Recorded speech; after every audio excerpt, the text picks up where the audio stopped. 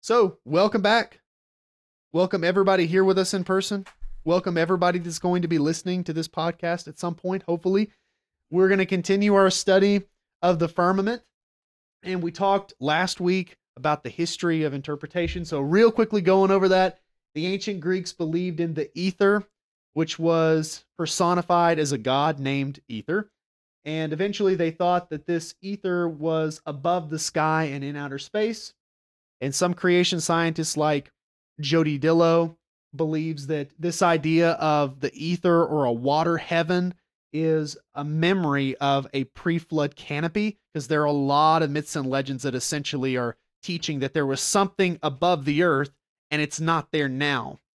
And that there was a huge change. There was a huge shifting into a new phase of existence for the earth because of this water heaven being banished. This is all couched in mythical terms, the way they describe it. They believe that there was an old sun, and when the water heaven collapsed, there was a new sun that took its place.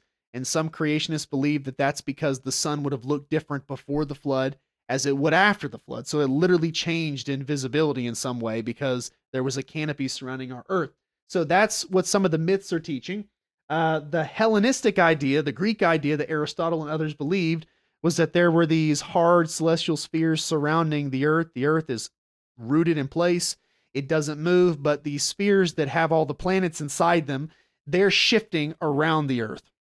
And so that's the celestial sphere view. And then you have the Septuagint, which is the Greek translation of the Hebrew Bible. And that's before Christ, BC era. And they translate the word firmament in Genesis 1 as stereoma, which means a solid thing. So they believe that there was something solid around the earth. I do wonder, were they in every case just regurgitating, reproducing Like, this? What's it? Stereoma. It's a solid. Sorry. So anyways, Sorry. You're gonna edit that out? Probably not. so the idea, It's like rockin'. we gotta have somebody, to lighten the mood in here, and Wow. Scott's doing that for us.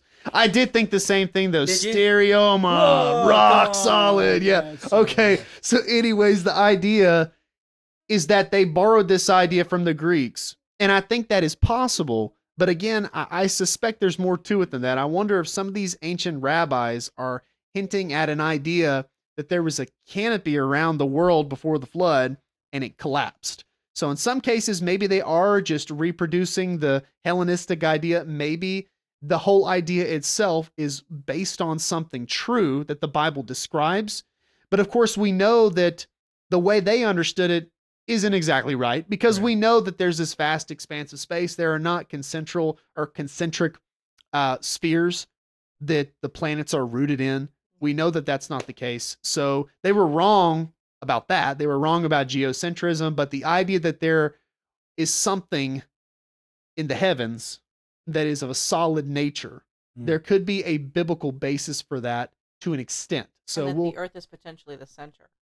I do believe that the earth is potentially the center of the universe. Yes, I do believe that. I obviously believe that the earth is moving. So I don't believe in the geocentric idea that we're stuck in one spot and everything's moving around us. I think that the earth is constantly moving, but I do believe that we occupy a revolution. We occupy a circuit towards the center of the universe. And that's something creationists have pointed out, that we're able to see things in such a way, like the expansion of the universe away from us. It seems to imply that we're towards the center of that activity. But the rabbinic idea is seen in Josephus. He talks about some ice canopy, and we'll talk about that more in a minute. And the word firmament, it all started with that Greek word stereoma. It turned into firmamentum, I believe is the Latin term. So whenever the Hebrew was translated into Latin by Jerome, he used the word firmament. That came into English through Wycliffe and then Tyndale and then the KJV.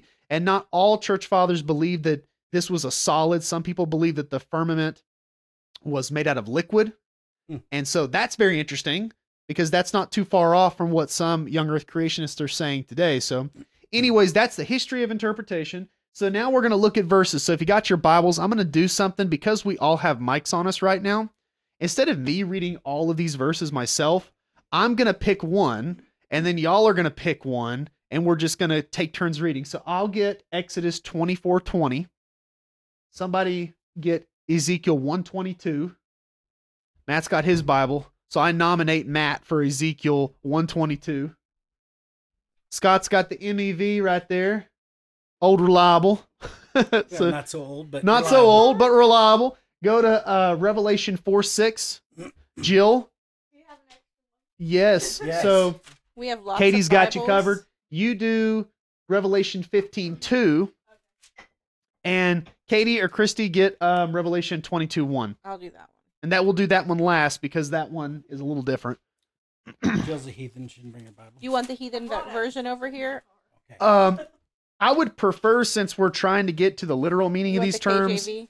something it doesn't have to be the KJV, but something literal. So Exodus 24:20.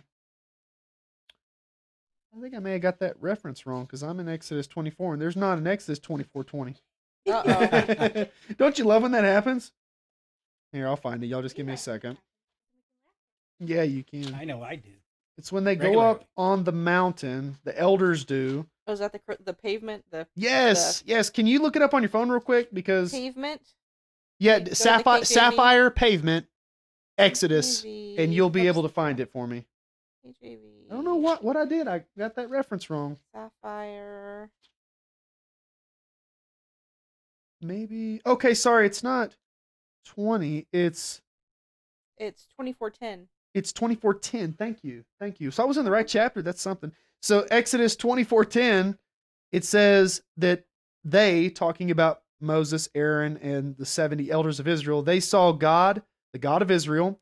I believe that's the Son because he's the one who is the image of the Father, the invisible God. They saw the God of Israel, and there was under his feet, as it were, a paved work of sapphire stone, as it were the body of heaven in his clearness. So it was clear, like a clear sky. That's the reason why it's described like the heaven. That's the word sky in Hebrew. But it's described as a paved work of sapphire stone. Now, it could be that this is just describing a glowing expanse that's not solid underneath the feet of God, and it's being described in solid terms. That's possible. But for right now, I just want to highlight the fact that underneath God's feet, there's something that's described as a paved work of sapphire stone. Okay? So now, Matt, will you read Ezekiel 122? Ezekiel 122 says, "The likeness of the firmament above the heads of the living creatures was like the color of an awesome crystal stretched out over their heads." So Ezekiel is seeing the chariot throne of the Son, who is called the glory of the Lord. And he's described in that chapter as having the likeness of a man, the likeness of the appearance of a man. And above their heads, as they move, God's throne moves with them. So they're, in a sense, pulling the chariot. And above their heads is this expanse, this firmament, which is described as an awesome crystal. Awesome means gleaming. So it's very bright. And it's described as crystalline. It could be crystal because it is transparent. However, the Hebrew term here is only ever used in the Hebrew Bible to refer to frost or hail or ice. So it's referring to the solid form of water. That's where the term is being used in the book of Job, but it's only used a few times in the Hebrew Bible. I have a comment. What's your comment? You know how God's throne is always described in rainbows? What happens when you put light through a crystal? You get rainbows. Huh. That is very interesting. I didn't think about that. Through a prism. Prism, yeah. Yeah, interesting. Now, who had the next one? That's good insight, Christy. So was it Revelation 4:6? Yep. Before the throne was a sea of glass like crystal. In the midst of the throne and around the throne, there were 4 creatures, covered with eyes in front and in the back. Good. Interesting. Some of my favorite passages in Scripture are Revelation 4 and 5. But it describes it as a sea of glass, so it's a vast expanse. Mm-hmm. It's apparently under God, but before his throne, and potentially above the heads of the four living creatures. The four living creatures are very similar to the cherubim, which we've already read about Right. in Ezekiel 1, and it's over their heads. And it appears that when the elders went up on the mountain, they're sitting around the mountain underneath God where they dined. They had a meal there. They had a fellowship meal, which would have been so cool just to think about that. Mm. But so this idea of it stretching over the elders and stretching over the cherubim and stretching over the four living creatures, and it's consistently described as glassy, transparent, gleaming in beauty. So again, these all could be figurative expressions to describe something bright and luminous. Doesn't have to be solid, but there is this consistent imagery that permits the idea that maybe there is something solid to it. And again, whenever we get to the different creationist opinions about the raqia, the firmament, I'm going to share with you what some people have said about ice, which is very intriguing because there are a number of creation scientists who pointed out that if there was a sphere of water surrounding the observable universe, then it would be perhaps in the form of ice particles.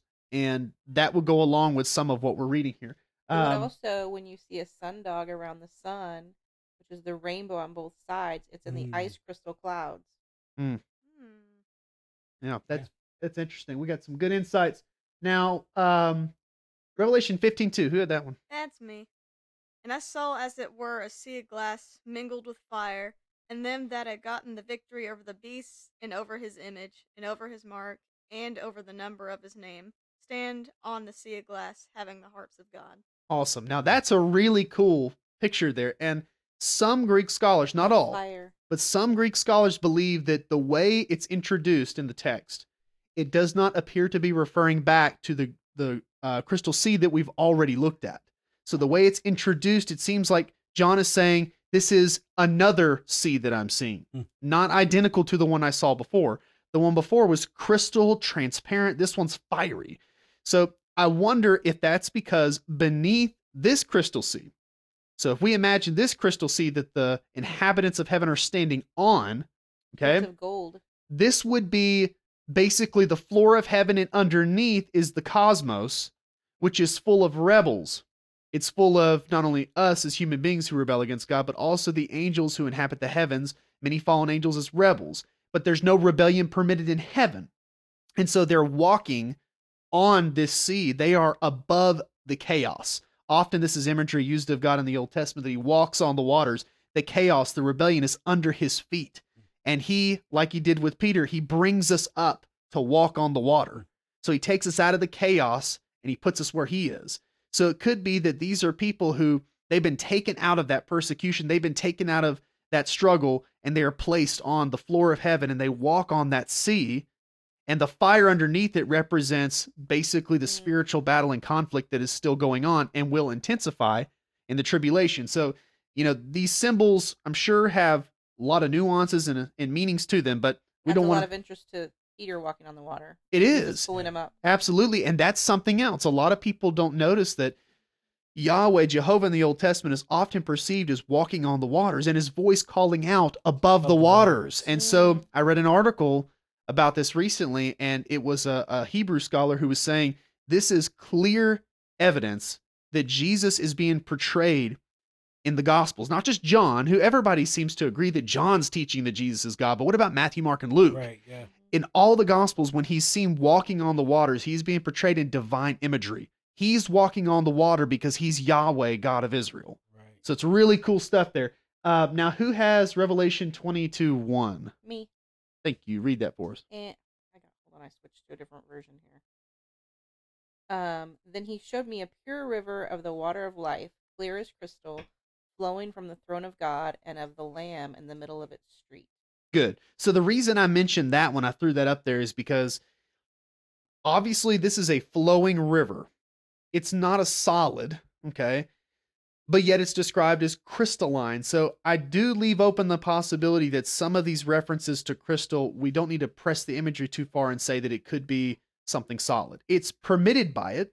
There are places where the word crystal is used and it's involving something solid. When it talks about the walls of the New Jerusalem or the buildings of the New Jerusalem, it uses the term crystal. Here it's used for liquid. So liquid, solid, it doesn't really define. exactly. You have to know the context to see it, but the term crystal could just mean transparent. So I throw that out there because I don't want to be saying to any of y'all or anybody listening that, okay, just because it says crystal and sapphire, it must be referring to something solid. It could. And I suggest that because in a moment we're going to talk about some of these young earth creationist theories that involve the idea of something solid that surrounded the earth before the flood. It has a street. It says, and of the Lamb in the middle of its street. That's the MEV. What's the KJV say? It says the midst of the street of it. In the second verse, in the midst of the street of it, on either side of the river, there was a tree of life. So it may not be that the river itself is solid. It could be that there is a street that borders the river. I've heard some people say that bordering the river, there are trees of life on either side. Some people believe that the tree's just like it's in the midst of the river, like it's actually in the river, which I suppose is possible. But yes, and I've heard some people say that it could be one tree that grows out and extends its branches beyond. So we don't really know, but I just threw that out there because it uses the same term in the Greek, and it could just mean transparent. So now that we've said that, I'm going to start throwing out some ideas that I can't confirm. And I can't deny either because this is like above my pay grade when it comes to science. But Carl Baugh, he wrote his dissertation on this. He is not respected by a lot of other creationists, which I find inconsistent because they will praise people who praised him. Yeah. And so by extension, you would think, oh, well, we really respect this guy and we admire his credibility, but he's over here talking about how wonderful Baugh is, writing books with him, doing radio broadcasts with him. So I think sometimes creationists can be a little inconsistent. Yeah, I think he's got a bad rap. I think that he has said some things in the past that were a little sensational and they didn't really have a lot of basis to them, like, finding Noah's Ark on Mount Ararat. Yeah. I think that was kind of blown out of proportion and that kind of cast some doubt on him as a whole.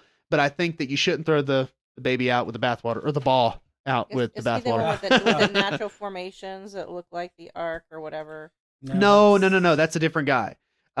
So he thinks he's part of this group of people that believes that the Ark was sighted on Mount Ararat, and there's some stories about people who went. Yes, yeah. Okay. And so he kind of got behind that, and there was some samples that were brought back that he claimed was a certain type of wood, gopher wood, and yeah. And so I'm not convinced when it comes to that particular focus of his ministry.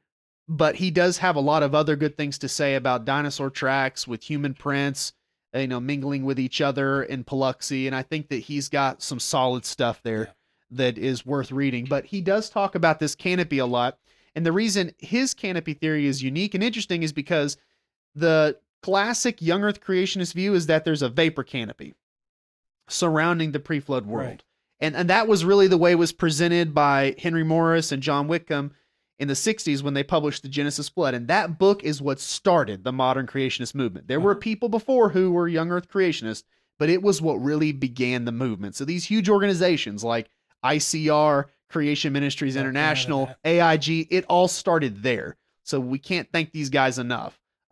They've both gone on to be with the Lord. But Carl Baugh basically says, I agree that there was a canopy. It would have increased atmospheric pressure.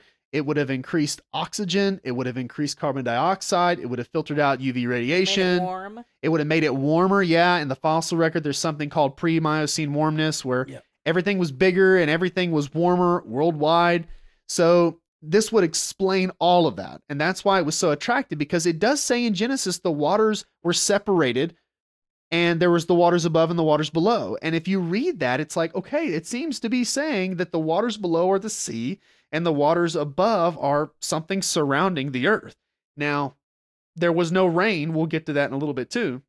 But if there's no rain before the flood, like Genesis 2 suggests, then there was a mist coming up water. They wouldn't be ordinary rain clouds like we have today because there was no rain before the flood. So something is surrounding the earth that's preventing the ordinary hydrologic cycle from taking place.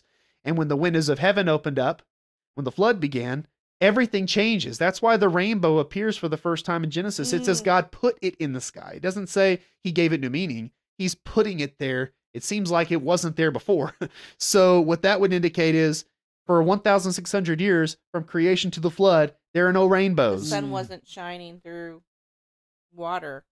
Or at least if he says, I set my boat in the clouds. So that doesn't mean that there couldn't have been a rainbow, because you can have rainbows, down lower, if you take a sprinkler. So And no clouds. so there would be no clouds in the sky in which to set his bow in. So that's been pointed out by a lot of people, that when you take all of that data together, it seems like there was no rain like we have it today before the flood. There was some other cycle at work, but we'll get to that in a minute.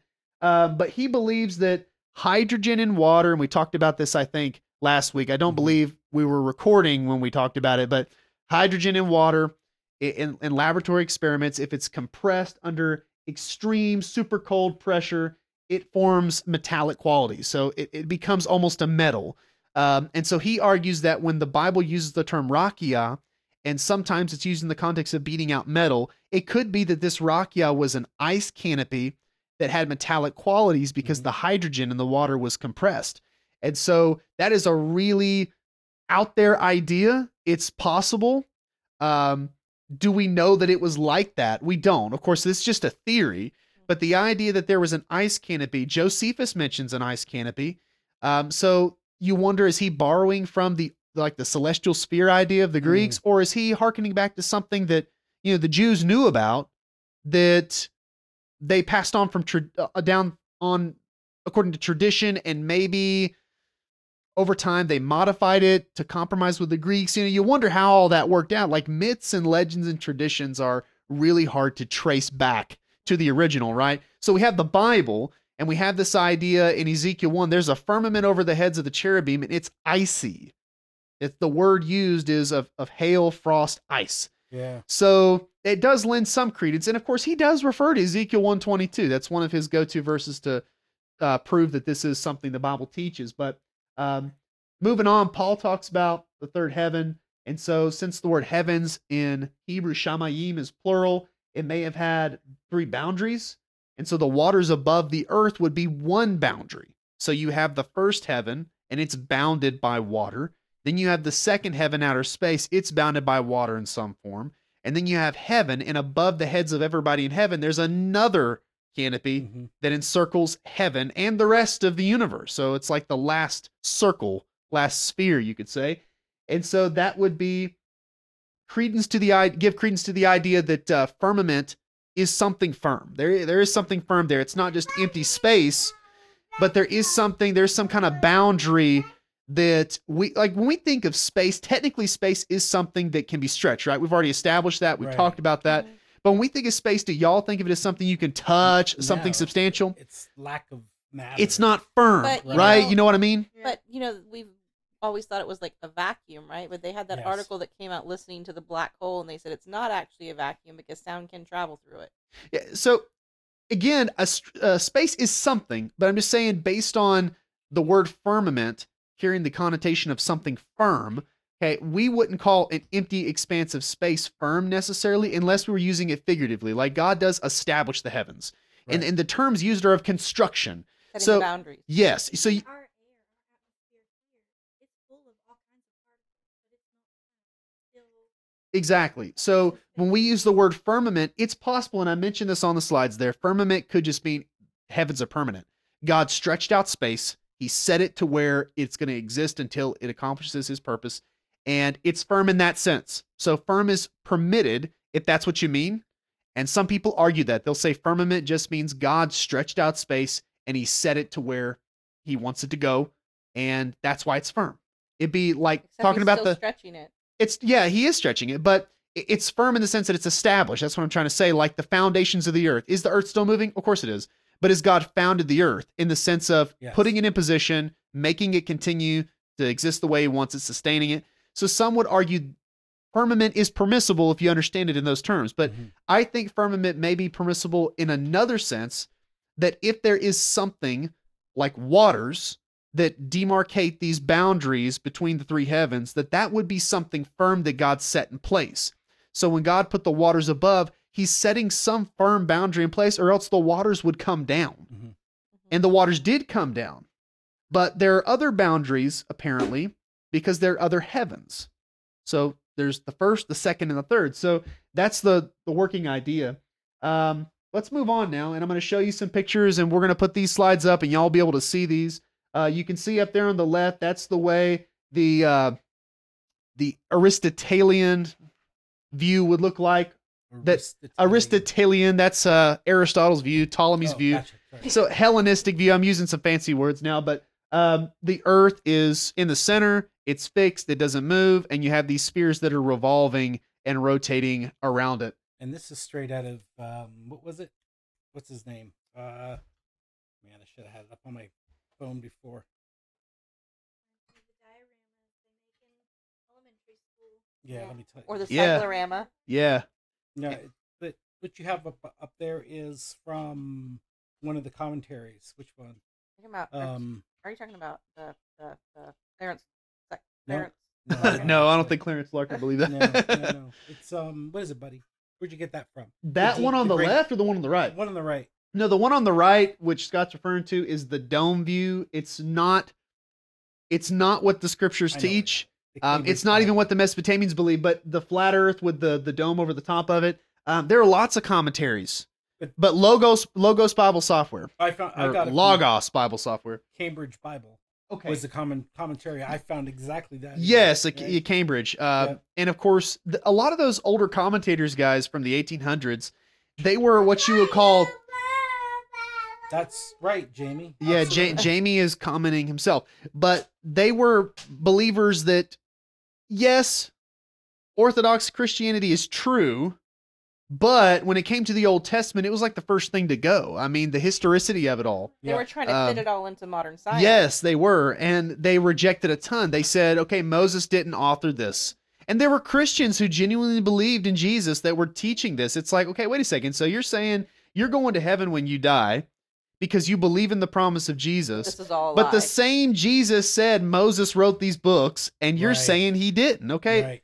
Explain how that works in your mind. And I don't know how that worked for them. But C.S. Lewis, for example, he was a person who believed in these views. Like, he believed in the documentary hypothesis that the first 5 books were not written by Moses. They were written by different groups of Jews over different periods. Like, you had the Yahwists and the Elohists and the priests, and they're writing these portions, and some of them are contradicting each other because they're written at different times. And so Genesis and all those books are a hodgepodge of different sources. Thus the word documentary. So taking all these documents and putting them together. But yet C.S. Lewis, like, he was a wonderful apologist, and we still admire his writing today. But the way that those books flow, how could they be just a bunch of documents put together? I think that, again, we have to understand why people were doing this. It was a reflection of theological liberalism, rationalism. It was people who were not approaching the Bible as a sacred book written by God. And whenever you start to approach the Bible that way, you start to entertain different ideas, ideas that will help you justify your rationalism. And I think that that's what atheists do today. I think that they try to take the data and make it fit their view. I think that the same thing can be said of, anybody that doesn't accept the authority of Scripture. So I don't think that they were coming away from the text and honestly saying, yeah, this makes sense. I think they were really trying to fit things into their conception of things. But anyways, that's what the Greeks believed on the left, and on the right, that's what apparently the ancient Hebrews believed, but they actually didn't. Now, this is getting into some stuff that is possibly reasonable. The other stuff that I just showed you, not reasonable. This stuff, very much so. Jamie agrees with me. He says that it's reasonable. So top left, you have the vapor canopy, and you can see it's going to filter out the harmful rays from outer space. There's certain types of radiation. You got long wave, short wave, and I think it's the short wave that's dangerous for us. So would that have made people live to 900 years? Yes, and so that's definitely something that goes along with this, a corollary, if you will. And so the bottom one is another example of a firmament, but this is Baugh's view. So he thinks that it would have given a magenta hue, a pink hue, based on his understanding of how it was composed. I strongly doubt that now that I think about it. I mean, I just don't see anything in the Bible that would suggest that it was a pink light. Yeah. When we read in Exodus, the pavement under the Sapphire's purple. it was no, sapphire's blue. I thought topaz was blue and sapphire was purple. Well, it's sapphire, and in Hebrew I think it's lapis lazuli, and it's Ruby's red. ruby's red. Yeah.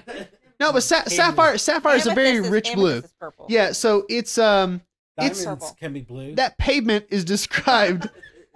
We're all over the place now, but I think that sapphire pavement, it's compared to the heavens. So if there was a canopy, I think that it would only intensify the beautiful blue that we already see. That's what I think.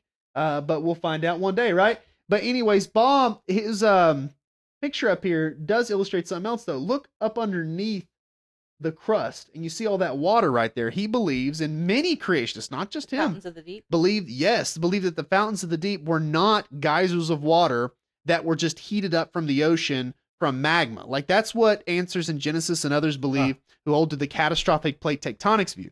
They think that lots of magma coming up from under the crust heated the water and it shot up in streams. And they think that's the fountains of the deep. No. The hydroplate theory says no, there's water actually under the crust and it actually shoots up from underneath. And this does fit with Genesis because it talks about how there were waters that went up in the form of mist and watered the surface of the ground. So there was something. Had to come have a source. Yes, it was coming up from underneath. It was not coming from above. Think about when they get the oil wells that they lose control of, and that oil's shooting up 100, 200, 300 feet in the air. That's right. Yeah. Right? I mean, all that pressure. Have you ever had watched a well be drilled? Well, when they hit water, it blows way up in the air. Yeah, That's right, absolutely. yeah. And so I think that there literally was absolutely subterranean waters, and the fountains of the deep are literally these great waters that shot up, and I think they fractured the earth. I do believe that the idea that the continents go back together, I think that's supported scripturally in Genesis 1, that all the waters were in one place, and so all the land was too. That's like, throughout Central America, people go cave diving right under the water in these caves, and it's been said cenotes. Right, but it's been said that you can travel. The cenotes are all connected. Right, that they're all connected. You could basically travel across the It's like going. land. You can go under Yeah, Florida. yeah, Underwater. exactly. You can go under Florida like that. Yeah, Yeah, crazy. yeah, and I believe that they covered the whole planet. Yes, And I think that if you wonder like where are the waters now, well, I think that they're on the earth. I think Above. that what happened is when they got poured out on the earth, it's possible that some of it may have seeped back underneath. I mean, that's certainly reasonable, but we know that the valley sunk and we know that the mountains rose during the flood. So I think the water's still here. So if people say, where'd the water go? It's on the earth. I mean, what changed was the land. So the land was covered. When the waters receded, they didn't just like seep back into the center of the earth. The water receding was because the land was rising. So anyways, I do agree with AIG on that because they got that right. I think they do a good job of describing that mechanic. So the fact that during the millennial kingdom, if you die at 100, you're dying as a young person. Yeah. Does that mean that the canopy may be back in position? That is a view of just about everybody that believes in a canopy. Most of the people who believe in the canopy are pre-trib, premillennialists too. I mean, they come from that tradition, and they all believe that it's going to be restored just about. Donald DeYoung, Henry Morris, Karl Baugh, all the guys who advocate for this say that it's going to be restored in the millennium. And I think there's a good chance that it will, because it will explain why people are living so long, but yet they still need medicinal treatment because they're going to go to Jerusalem. There will be fruits there. They're still in earthly bodies. They're still in earthly bodies, but they're going to live really long. And the only way you could explain that is if God renovates the earth somewhat. But it's not going to be completely renovated because there'll still be death. So it's like pre-flood ideal conditions of the earth. God's going to also have to renovate their DNA. See, that's something that Karl Baugh, he talks about in his book. He says that this canopy may have actually had restorative properties. He says it may have made people heal faster. And that healing could have gone down to the genetic level. Now, as far as that's concerned, I'm not a geneticist. Right. I'm starting to get a dry mouth there. I'm not a geneticist, so I can't really vouch for that. But it wouldn't surprise me if this canopy was like, in a Reversing way, mutations. like a mother hen sheltering her chicks and Like providing Jesus care, and said, God right? and Yeah. God cares for us through this covering. Which to me, I think that's an awesome way of looking at it. So this is totally kind of a rabbit trail, but not really. Thank you, Ben. So speaking of mother hens and chicks, so I had a chick that was stuck in the mud, and I didn't find it for like a day, and I thought it was gonna die, and I put it in the brooder with heat, and after like 48 hours, it bounced back and was like up and walking around and is eating and alive, and it should have died, but the heat brought it back. Yeah. And it would have heated things up. A canopy certainly would have done that. And there wouldn't have been polar ice caps. So this would have stabilized the climate to where if you were to go to the North Pole, you're going to find tropical vegetation. And in fact, Which the fossil record shows. they have found that. I mean, they found that they found hadrosaurs. It's a type of dinosaur, also known as a duckbill dinosaur. They found thousands of hadrosaur bones buried in Alaska and frozen and preserved so well there. Not millions of years old, but preserved very, very well. And they found lots of tropical vegetation as well in Antarctica. So there are places where there shouldn't be this kind of vegetation. If you didn't have a canopy, then they're further away from the sun. They're always going to be cold. Mm-hmm.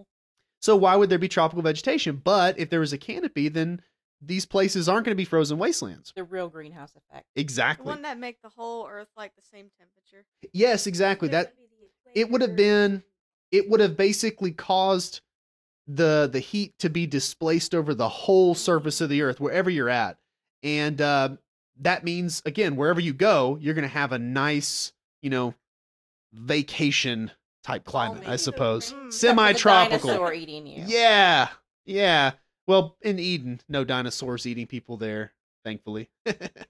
But so let's talk about what some of these guys think. Gary L. Johnson, and I don't know if these people still hold these views. These are some dated articles. And when I try to look them up, some of these people I think have passed away. So these are from, in some cases, like late 80s, early 90s. But the canopy theory has not died. It's very unpopular nowadays because you have certain ministries like Answers in Genesis that I love Answers in Genesis. Okay. So if somebody who works at Answers in Genesis listens to this, okay, please don't hate us. Okay. I love your ministry, but I am going to say this. The canopy theory was dismissed because a guy named Larry Vardaman, a creation scientist, very well respected, used computer models to see whether or not this would be scientifically viable. And he basically found out that if there was too much canopy, enough to really matter, then it would have cooked the earth. It would have been too hot.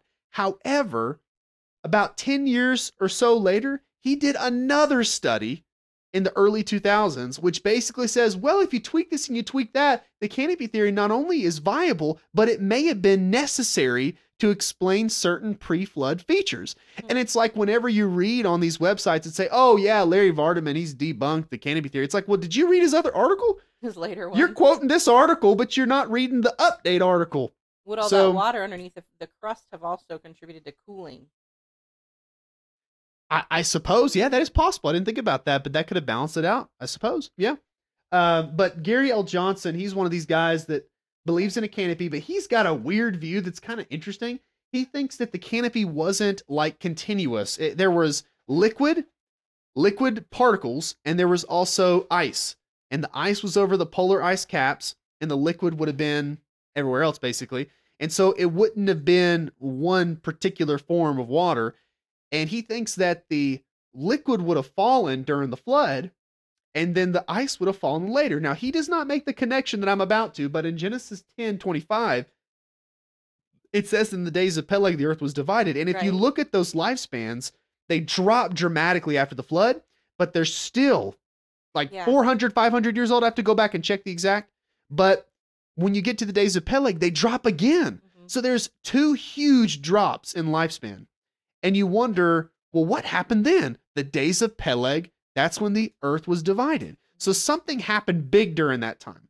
And we won't get into that right now, but his theory would allow for the idea that perhaps the ice collapsed later, contributing to the ice age. It would have had a global cooling effect. Stanley V. Udd argues that the waters must refer to liquids. So he's dogmatic that the word in Hebrew must mean liquid. So if there's a canopy, it's a liquid one. However, if you look at Genesis 2:6, it describes a vapor going up and watering the earth, and the verb for water in Hebrew means to pour out water. So that means that mist is used in the context of a word which means to water. So I think that he's kind of making a lot out of the term meaning liquid. I think that mist can be understood as waters above too. So that doesn't rule out that there was vapor surrounding the earth. Like a gas, not a liquid. But again, when it talks about vapor in Genesis 2, it uses a term which is always associated with water. So again, to say that, well, mist isn't really understood in the Hebrew as water, I think that's false. So I think he's making a little bit too much out of that, perhaps, but I'm okay with the idea of it being vapor, but, liquid, but I think it could be vapor as well, is what I'm trying to say. R. Russell Bixler argues that Mabul, and I'm going to pull out my Hebrew Bible right now, because the Hebrew dictionary in my Bible is interesting, because in Genesis 7, let's see, where's the verse here? In verse number 7, it uses the word Mabul, Hamabul, and in the dictionary here, it says Mabul means the deluge, flood in the time of Noah. So it's a very specific term. It's not used in the Bible in any generic sense. So it's used like 13 times in the Hebrew Bible. But interestingly enough, in Psalm 29:10, it talks about God being enthroned over the flood. And the word used is Mabul. And here, when defining Mabul, it gives something different. It actually says celestial sea. Celestial sea. And so that's what R. Russell Bixler is arguing, is that Mabul actually refers to a heavenly sea that the Jews understood as surrounding the earth before the flood. And there is no longer any Mabul. And if you read in Genesis chapter 9, it says there is no more Mabul that is going to cover the surface of the earth. So it seems like the flood was caused by the triggering of this collapse canopy. And the fountains of the deep also were part of that. But the term is very, very specific, and it's not referring to just a general flood. It could be connected to the idea of a canopy. So again, the Hebrew language might very well suggest that there was a celestial sea or a Mabul that was surrounding the earth before the flood. So those are some different views. Now, here you have Russell Humphreys, and man, he throws everybody through a loop here. And I think it's cool because he kind of confirms what I've been saying all along. I think that there are more than one firmament. And I'm not the only person who said this, but Russell Humphreys and the people who hold to the canopy surrounding the earth, they argue back and forth as if they're arguing for two different views that contradict each other, but they don't actually contradict each other. So Humphreys will argue that the waters above is composed of ice crystals. And as you can see in these pictures up here, it surrounds the entire universe. Now, I mean, imagine taking the entire universe and putting it on a little picture right here. It's impossible to really get the scale. And it's stretching. But it is stretching, yes. And that might also require the idea that this is a semi-solid, because it is stretching. The universe is still stretching. But he thinks that the waters above are composed of ice crystals. I don't know if he thinks that it's thinning out or how that's working. Stretches. Yeah, I don't know exactly how he'd say that, but I haven't read his book all the way through. But he thinks that the layer, it would be thin, yet it's still big enough to enclose the entire universe in a spherical shell. So he thinks that this explains a lot when it talks about the expansion of the universe and starlight and how fast starlight reaches the earth. So I'm not going to get into that. That's a completely different topic, but he thinks that the entire universe is enclosed in a spherical shell of water. So outside of that would be the second heaven. Now, no. This would be the second heaven is everything inside the shell.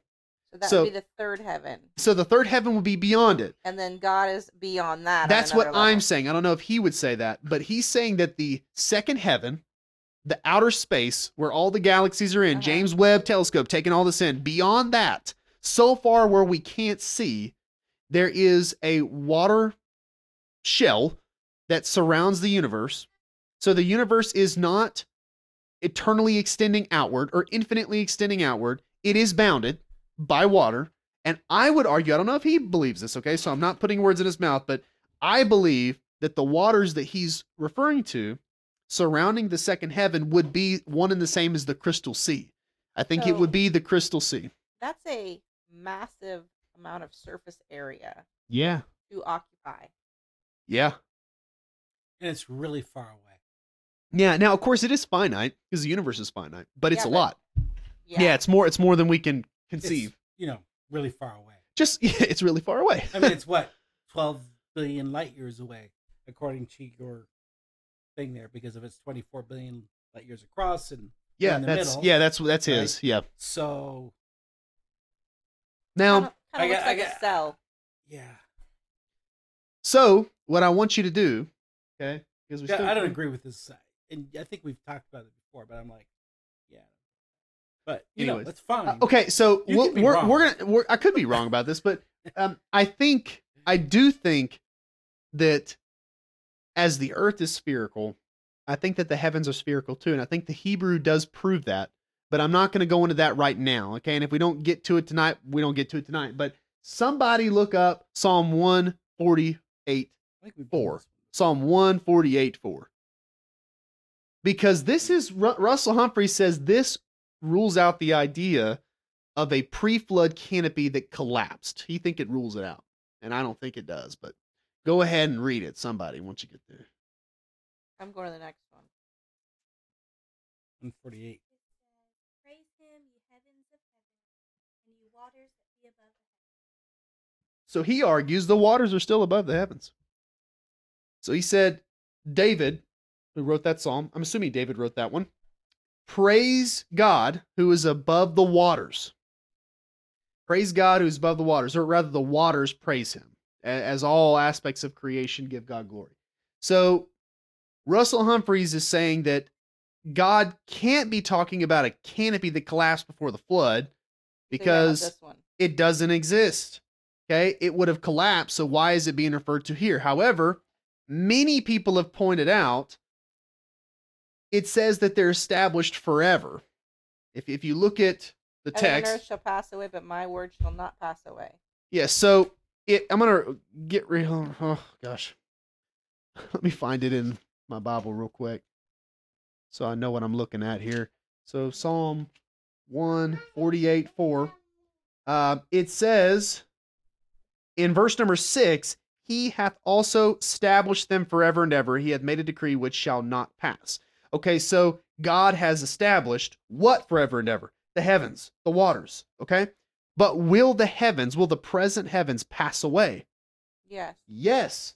That's what it says in Matthew 24 and 2 Peter 3. So what some advocates of the pre-flood canopy have said is this. Well, we know the heavens are going to pass away, but they'll be restored, right? Correct? We know God's going to make a new heaven and a new earth. In the same sense, the waters, they collapse before the flood, and God will restore them. So all that's being said here in the text is God established these features. He established the heavens. He established the waters. And they're established forever in the sense that they will continue to exist forever. It's not necessarily saying that there won't be a period of time in which they cease to exist, because we know the heavens currently will cease to exist and be changed into a new one. But can that be everything that's inside of that canopy passing away, and the canopy that's actually heaven staying intact? Well, see, no, I guess what I'm trying to say here is, I don't have a problem with Humphrey saying that these waters are the waters above the second heaven, around the whole universe. I don't have a problem with that. Okay, I think that he'd be wrong to say that disproves a pre-flood canopy, because it doesn't. Right. All he's establishing in this verse, if his view is correct, so there's something still there. Is there something still there around the universe? And I have no problem with that.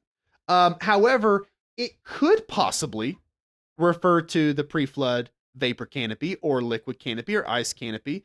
And the point of the text is simply God made these things in the beginning, and one way or the other, they will never cease.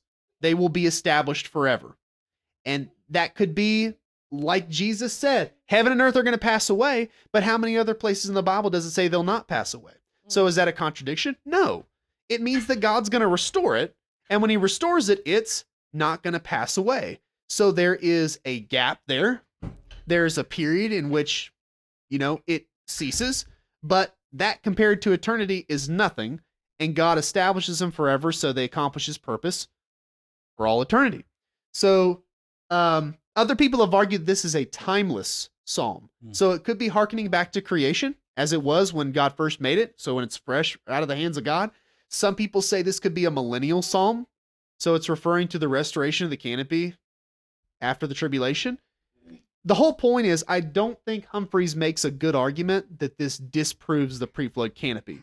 I think that is overstating his case. I think that all this proves is that above the heavens, whether it be the first heaven or the second heaven, there is water placed there by God. So I'm not sure whether or not this is the pre-flood canopy or the one that's around the second heaven. Yes, Christine. So going to the New Jerusalem coming down from heaven, which you believe is a prism, a triangular prism, correct? No, I think that it's a mountain. A mountain, So pyramidal. A triangular pyramid. Oh, yeah. A Sorry. rectangular- that's Yeah, a rectangular you're right. prism, a triangular prism. Yeah. Would the top touch the canopy? Ooh, I don't know. Or is the top above the I canopy? don't where know, Jesus but that is dwells? very, very interesting because we know how tall it is, right? Mhm. It's not thousands, sorry. It's less than 2,000, but it is over 1,000 miles high. Yeah.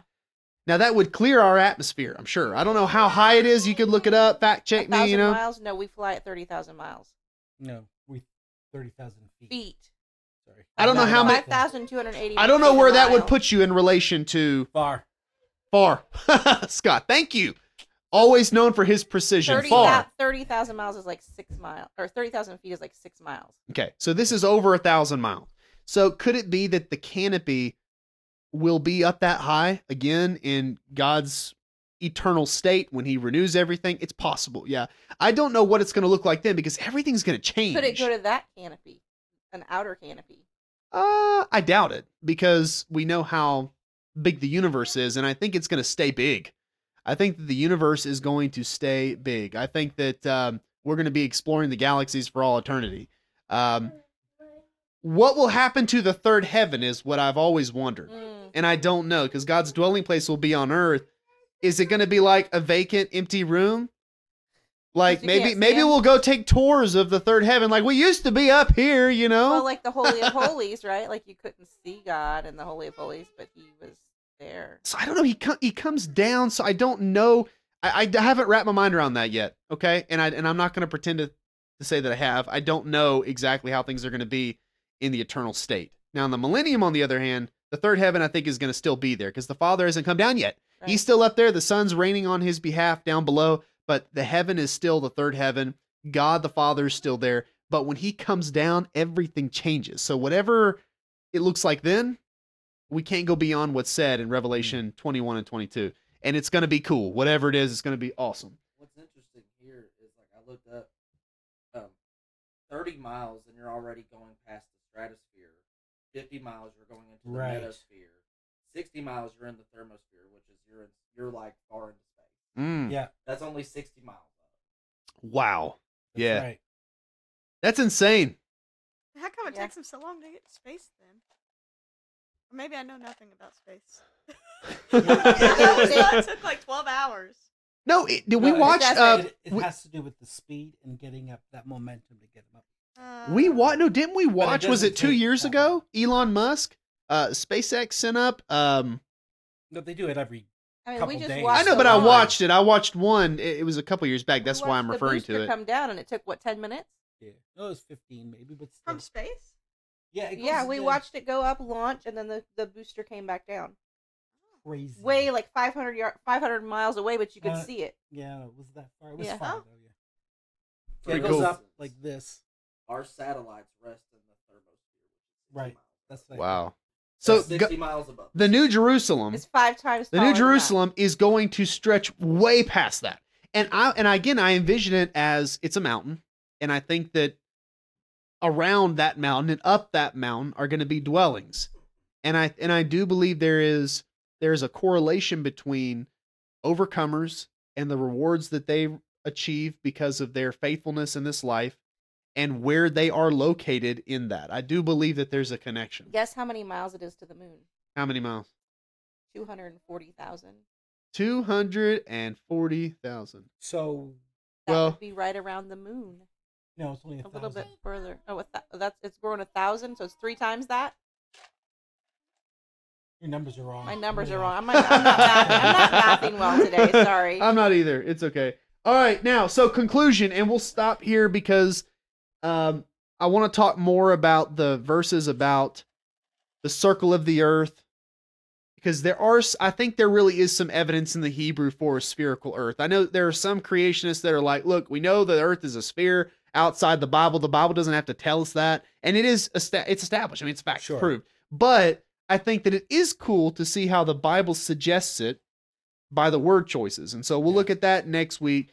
And we'll also look at the rotation of the earth. And I'm going to go ahead and tease it, okay? So for those of y'all who are Ooh, we're gonna looking tease at the slides right now, you see that right there? Ooh, we can't You see it that anymore. cylinder right there? Yes. We're going to talk about it, and we're going to talk about Job 38, 12 through 14. And I've already shared some of this with Katie, and she's like rolling her eyes right now.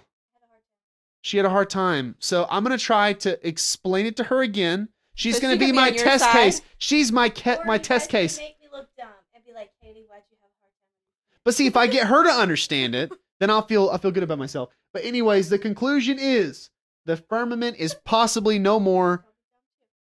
You're not dumb. You're intelligent. You know, that's what I'm saying. If I get you to understand it, I'll feel accomplished because you're intelligent. If I got a dumb person to understand it, then I wouldn't be accomplished. You know. If he could accomplish the Buddy, hardest task, and just everybody else will be stop fine. talking. Do you want to get know the foot out how of your far mouth. we are I from would just Mars?